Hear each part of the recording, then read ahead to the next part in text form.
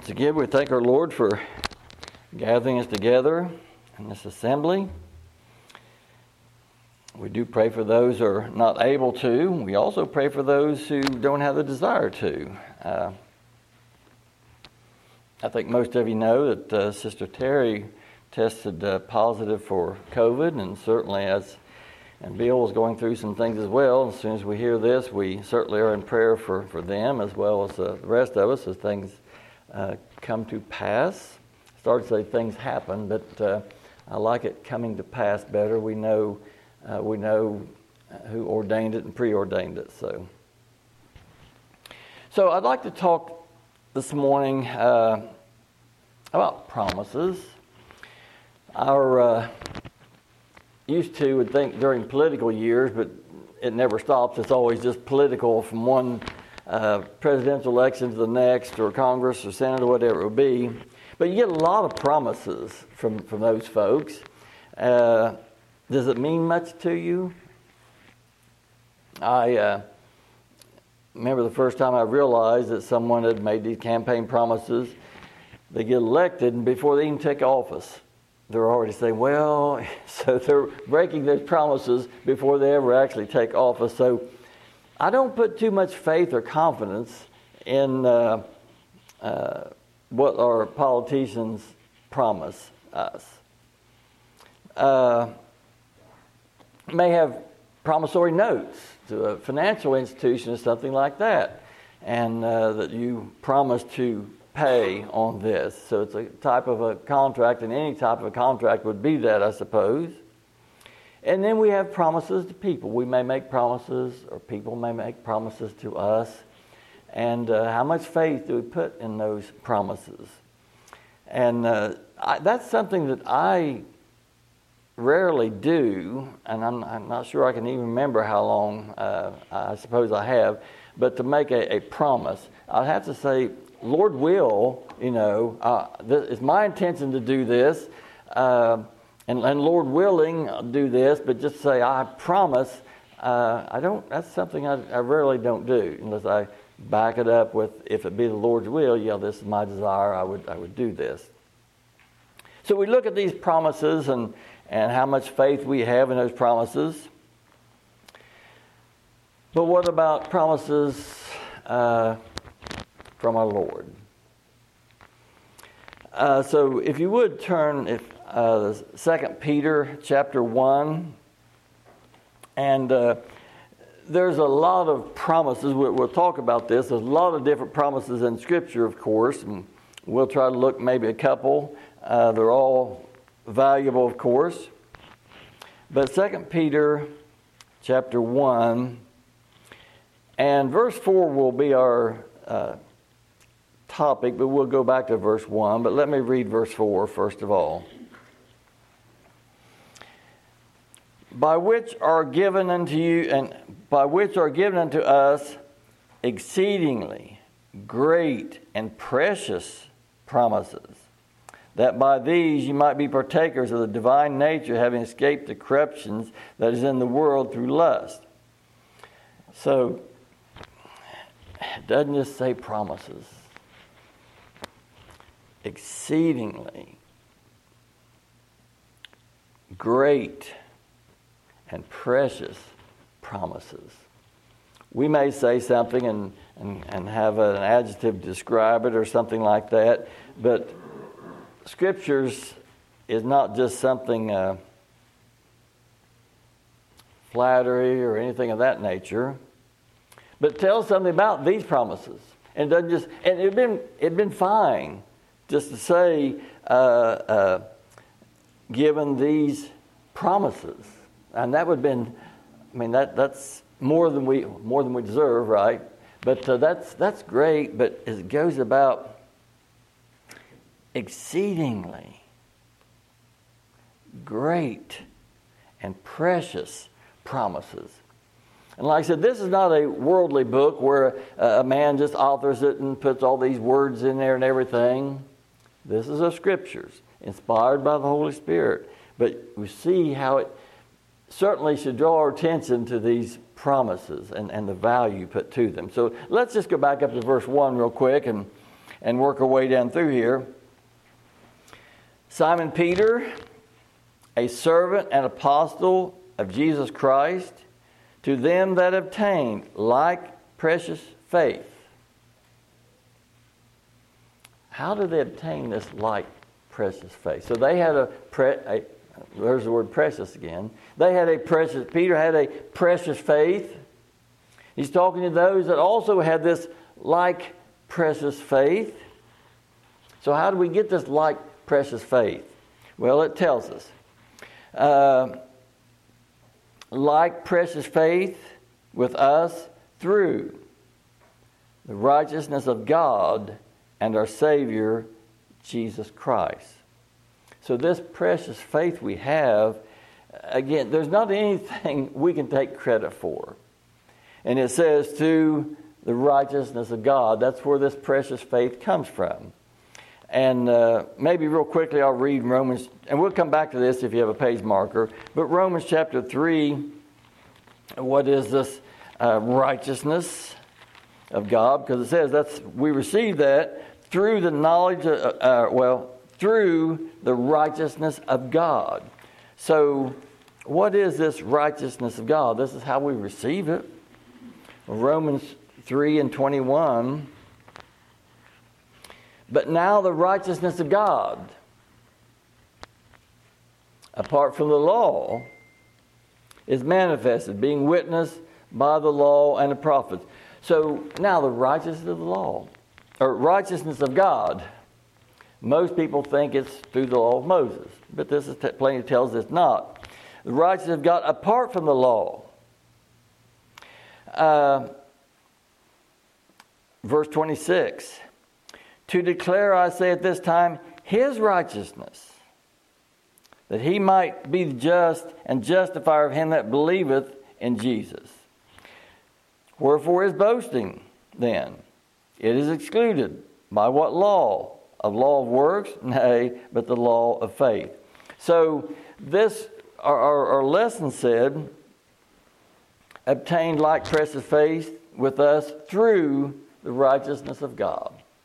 The righteousness of God is through Jesus Christ, not through ourselves or what we may do.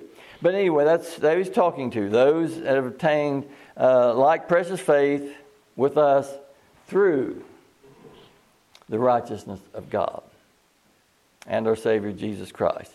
Verse 2, grace and peace be multiplied unto you through the knowledge of God and of Jesus Christ.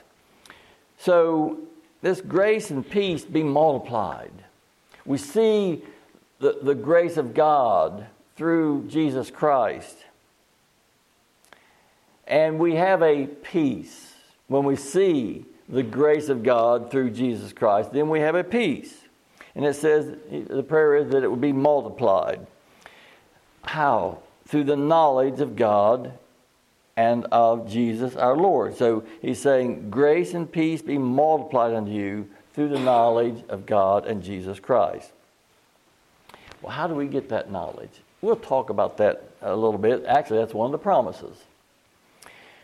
Verse 3, according as his divine power hath given unto us all things that pertain unto life and godliness, through the knowledge of him that hath called us to glory and virtue.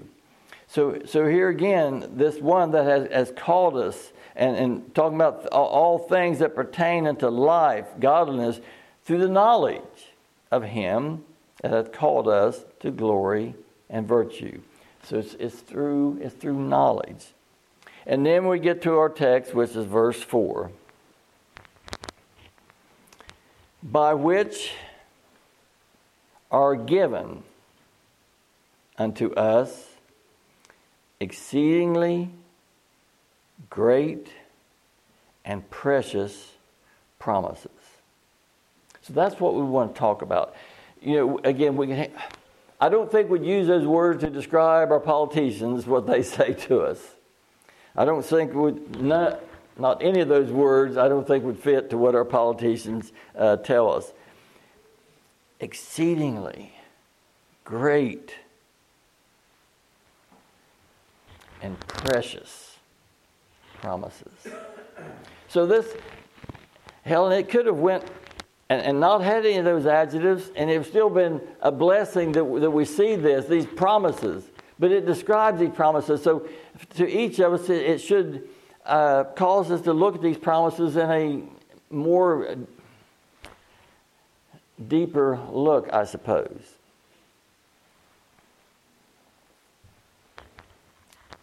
Exceedingly great and precious promises. So I'd like to look at those words just a little bit to bring attention to it. Exceedingly. Now I've written down the Greek words, but rather than try to butcher the pronunciation of those, let me just give you the definition of some of those Greek words. So this exceedingly, and it sometimes we have a word that comes from a couple other words. So exceedingly, superabound, be exceedingly abundant,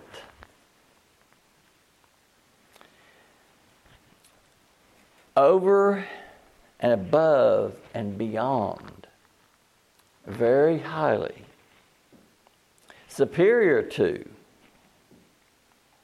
more than, or very chiefest. It goes on with another Greek word that comes from to do, to make or be more, increase, superabound, to make increase. That's what this word means as we look at it for us, exceedingly. And then it goes on a little more.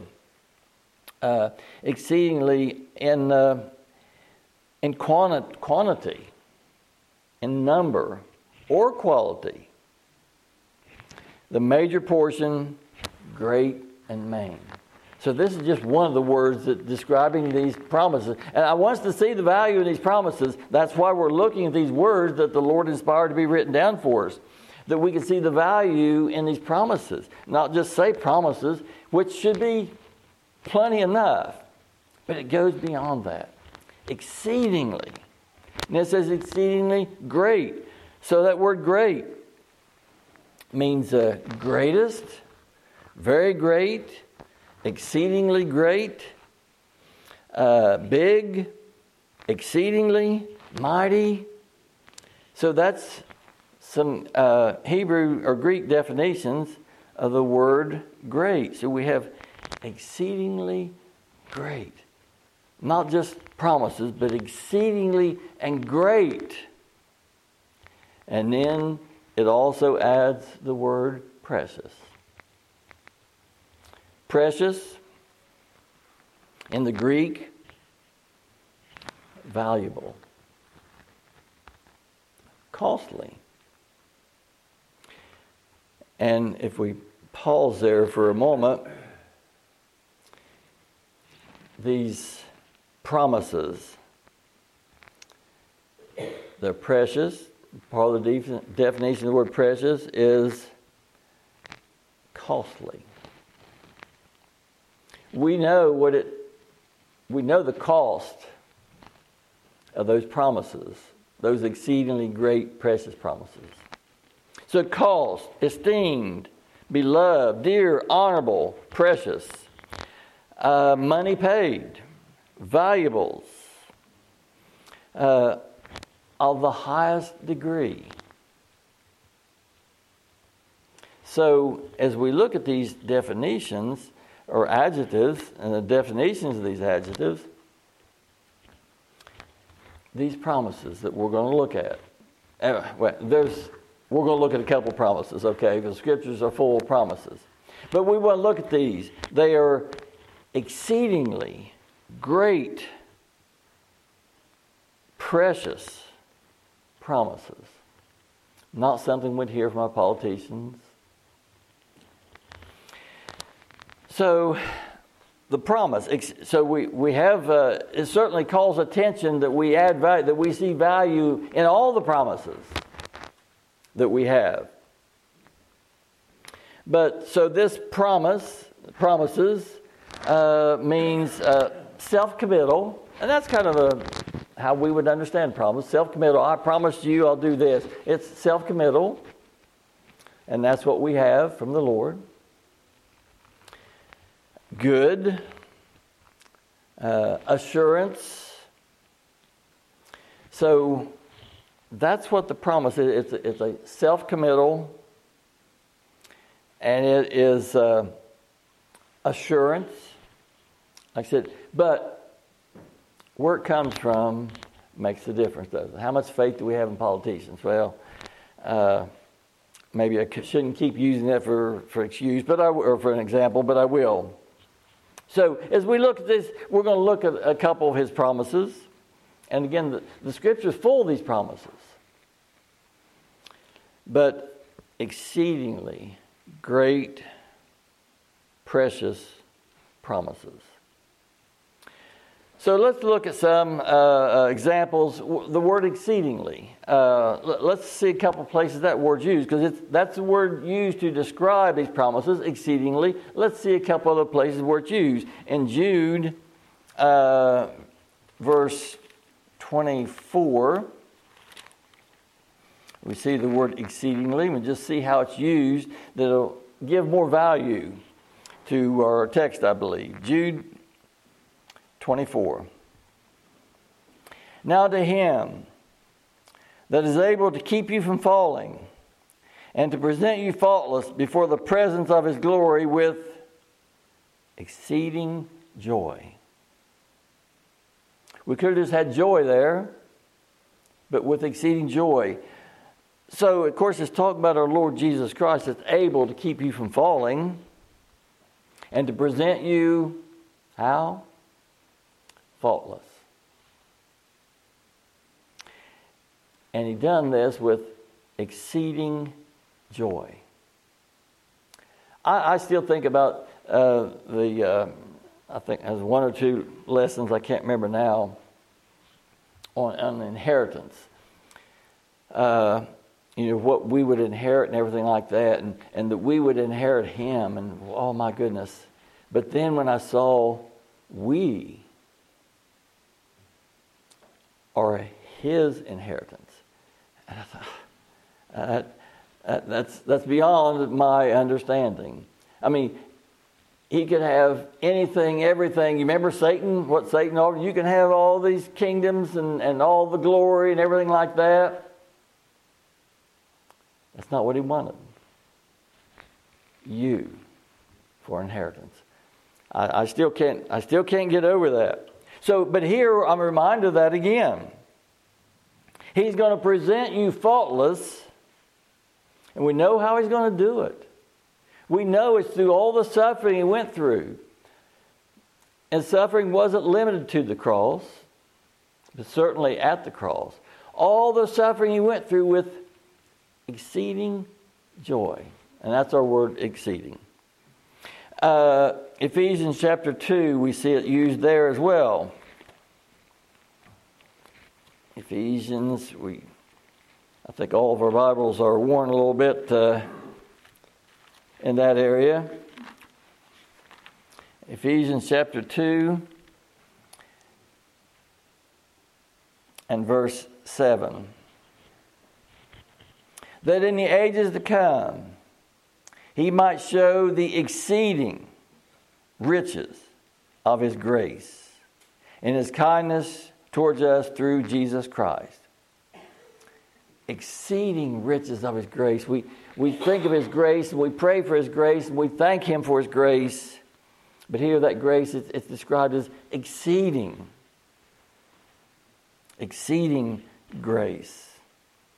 Exceeding riches of his grace. And I hope we see it that way, not just grace. And just grace is fine and plenty. But when it's described as exceeding grace, it puts more value on it. Now our lesson said exceeding and great. So Ephesians 2 and 4. But God, who is rich in mercy, for his great love with which he loved us. There's our word great used here. Great love. in our lesson, exceeding and great promises. So I just want to show these words and other places that they're used that might add value as we look at that, as these promises. They're exceedingly great and precious. So let's look at the word precious for a couple moments here. Well, 1 Peter 1,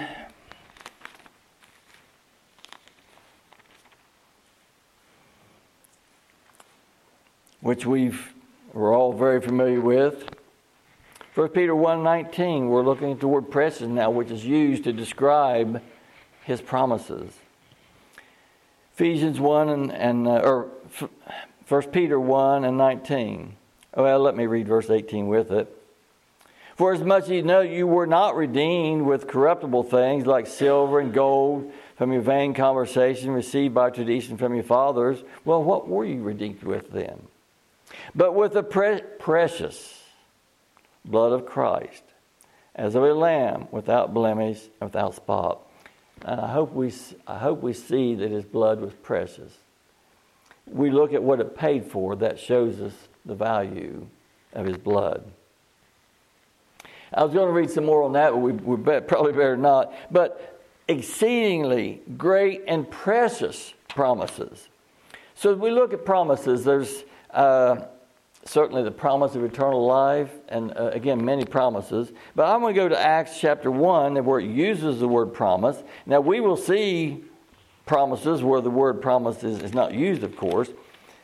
But Acts chapter 1, we see the word promise, and this is just, all of his promises are exceedingly great and precious. But we'll look at this one here in Acts. Acts 1 and 4. And being assembled together with them, commanded them that they should not depart from Jerusalem, but wait for the promise of the Father, which saith he, ye have heard of me. Wait for the promise of the Father. Can we trust in this promise? It's not going to be like our politicians tell us things. Can we trust in this promise? But he says, wait for the promise. And we can describe this promise as exceedingly and great promises. And in verse 5, for John truly baptized with water, but ye shall be baptized with the Holy Spirit not many days from now. So we're getting a hint of what this promise was. In verse 8, but ye shall receive power after the Holy Spirit is come upon you, and ye shall be witnesses to me, both in Jerusalem and in all Judea and Samaria and uttermost parts of the earth. So here is a promise, and this promise is the promise of the Father, that he's going to give power, that you be witnesses. And we'll read about this maybe a little more as well. But here's a promise. It's exceedingly great and precious promise. All the promises are exceedingly great and precious. So here, when he says, you wait for the promise, we could say, you wait for the exceedingly great and precious promise. We should look at it that way. All his promises are that way. So this is speaking about a particular promise that they would go. We know what it is. We talk about it a lot. But that they would go and not go anywhere else but wait for this promise. Now, if we wait for the promise of the politicians, that's many times not going to happen. But this, couldn't we rest assurance that this promise will be delivered? And let's take a couple minutes just to look at the promise, what this one was. Again, many promises. All of them will be fulfilled. But Acts chapter 2, we know we're talking about the Holy Spirit as the abiding comforter. And I pray that you consider it exceedingly great and precious promise. Verse 2, or chapter 2, verse 1.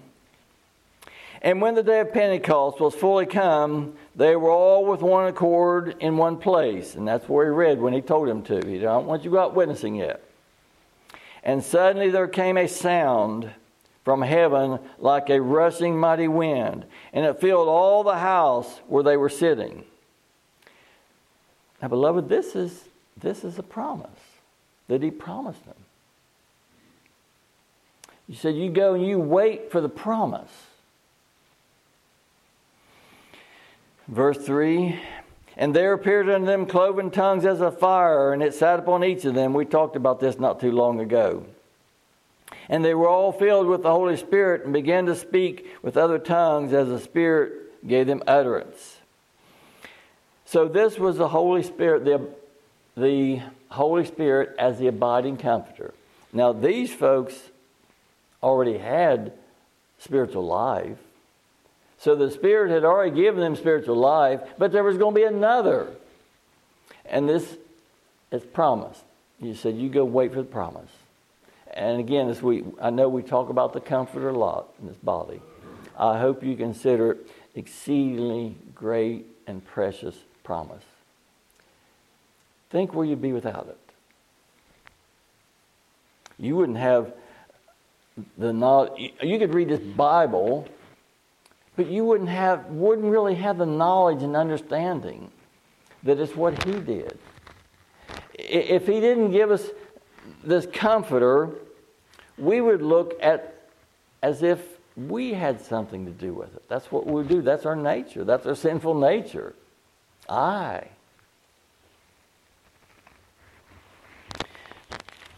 Let's see. In that same second chapter, verse 37, now when they had heard this, they were pricked in their heart and said unto Peter and to the rest of the apostles, men and brethren, what shall we do? Then Peter said unto them, repent and be baptized, every one of you, in the name of Jesus Christ, for the remission of sins, and ye shall receive the gift of the Holy Spirit. For the promise, and I'm going to say for the exceedingly great and precious promise, is unto you and to your children and to all that are far off, even as many as the Lord our God shall call. You mean it's not as many that calls on the Lord? It's not what it says. As many as the ones he shall call. Now after he calls, certainly they'll call on him. But we don't want to get the cart before the horse. So I was going to take the time, and I'm not going to, but I love studying about it. He told him about this promise. And we read it so many times, John 14, 15, and 16, and even in the 13th chapter, talking about that comforter. I'll send the comforter. It's expedient for you that I leave. If I don't go away, the comforter won't come. But if I go away, I'll send the comforter. And what will it do? Lead, guide, direct into all truth. And let me ask you a question. Those are not led by the comforter. What's their status? Doesn't mean they're not God's children. But if they're not led by this abiding comforter, what's their status? Can you find something else? This says the comforter will lead, guide, direct into all truth. Do you find anything else in the scriptures that will do that? The energy of the flesh? Oh, I'm going to study so much. And it's great to study, don't get me wrong. But it's not, the Lord may use the study, but it's still through that comfort of the Holy Spirit. It will lead, guide, and direct into all truth. We'll have knowledge of him, and we'll have that peace. So we won't go look at those scriptures, but there is one. So we're talking about his exceedingly great and precious promises. One of them, I'll send the comforter. It'll lead, guide, direct into all truth. And see, we wouldn't see Christ as our Savior. We could say the word, But we wouldn't have that comfort. We wouldn't have that peace if He didn't give us the Comforter to lead, guide, and direct us into all truth. Would have almost everybody here on television has a little bit of truth, but is it really truth? I mean, and you've all witnessed this. They'll be teaching some kind of a sermon. They say, well, that sounds pretty good. And they get to the end, and they just tear it all down and give all the honor and glory to man.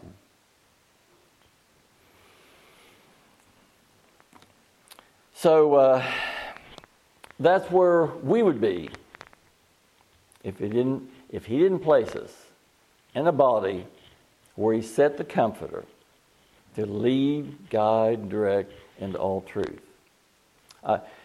Again, something that makes me nervous sometimes, people say, well, they believe almost like we do. I kind of understand that. Am I comfortable with that? No, I'm not comfortable with that. I've used the illustration before. If I have a gallon of water here, 100% pure spring distilled whatever water here, and I put a drop of arsenic or strychnine or something like that in it, it's almost pure. Do you want any of it?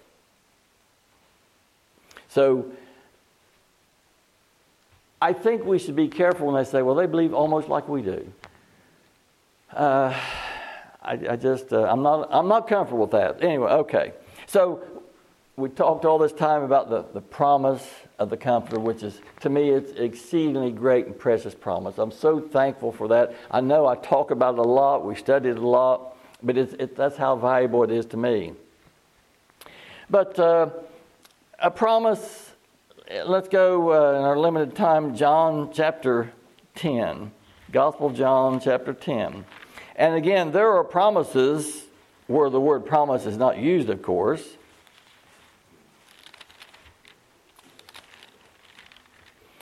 And again, this is going to be exceedingly great and precious promise. So, John 10 and 27, our Lord says, my sheep. And let me just pause for a second. Don't get very far. I like to ask a question to remind ourselves, how did they get to be His sheep? My sheep. Well, that's where we go down before an altar and we pray through and we turn over a new leaf. Is that how we get to be His sheep? Well, this tells us, it says in verse 29, my Father who gave them to me. So the Lord's sheep, how did they get to be the Lord's sheep? The Father gave them to Him. So, okay, let's start in verse 27 again. The word promise is not used here, but certainly it's exceedingly great and precious promise. My sheep hear my voice. That is great, exceedingly great and precious that He calls us to hear His voice. My sheep hear my voice. I know them. Is that not exceedingly great and precious that He knows you? And they follow me. You say, well, that's a feather in our cap. If we're following Him, that's something we can boast in. No, absolutely not. We follow Him because He's the great shepherd. So none of the honor and glory stops with us. I know that's what our nature wants to do. But none of the honor and glory stops with us. My sheep hear my voice. I know them and they follow me. And then I give unto them eternal life. So I look at these few verses here as His promise. And I hope you see it as exceedingly great and precious promise. When He says, I give unto them eternal life. Do you realize most of the world believes they earn it?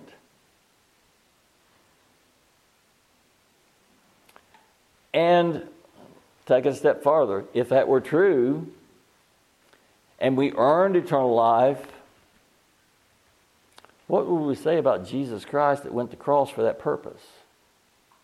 Would that have been an intelligent thing to do?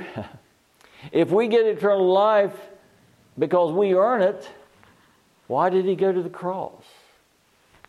Do you understand how a little thing like believing, well, I think I've told you the story. A guy one time on television, he told you all the things you had to do, and he said, then when you do that, God owes it to you to let you in the pearly gates. Then that means you've earned it. But that's not what the promise is. The promise is, I give unto them eternal life. That's the promise. And they shall never perish. We talk about security. The world hates the doctrine of security. So they'll never perish. Well, what if you do this? What if you do that? What if you do this? It doesn't annul His promise, because His promise is exceedingly great and precious. It's not a promise from a politician or even from me. It's from Him. I give unto them eternal life, and they shall never perish. Neither shall any man pluck them out of my hand. My Father who gave them to me, how do you get to be His sheep? The Father chose you and gave you to Him. My Father who gave them to me is greater than all, and no man is able to pluck them out of my Father's hand. People that believe you can fall from grace. Now, you can fall from the teaching of grace. You can fall, whether temporary or permanently, from the belief of grace. But you can't fall from the grace of God. Why? Because He has given this eternal life, and you'll never perish. You can't fall from that. You can hear a lesson on television, a sermon, and it sounds like it sounds good. It's almost like what we believe. And then at the end, they'll tear it back down with something. And I've told you a story before.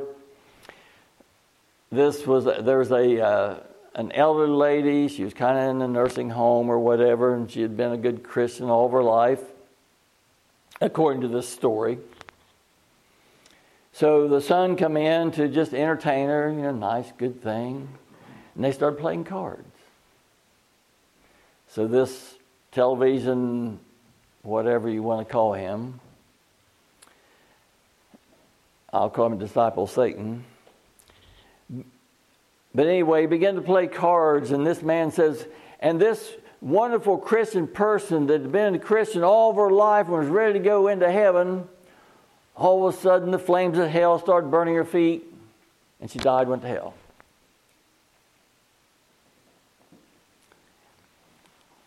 Well, this says, and I give unto them eternal life, and they shall never perish. Neither shall any man pluck them out of my hand. So His promises, and we could go to Romans, the 8th chapter, about His promises. John chapter 17 real quickly. Certainly promise. John 17, 1 and 2. These words spoke Jesus, lift up His eyes to heaven, and said, Father, the hour is come. This is this hour that He is going to joyfully go to the cross for you. He said, Father, the hour is come. Glorify Thy Son, that Thy Son also may glorify Thee.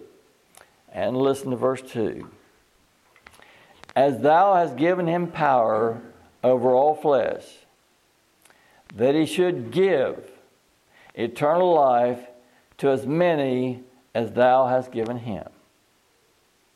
See, there's no works in that. We're, as mentioned, Chuck, we're on the receiving end of His grace and mercy, and that's what we see here. That's His exceedingly great and precious promise. We're on the receiving end of His grace and mercy. We can't add anything to it. As Thou hast given Him power, Jesus talking about Himself in His prayer for you and I, that He should give eternal life to as many as Thou hast given Him. We can't earn it. given eternal life. So there's a promise.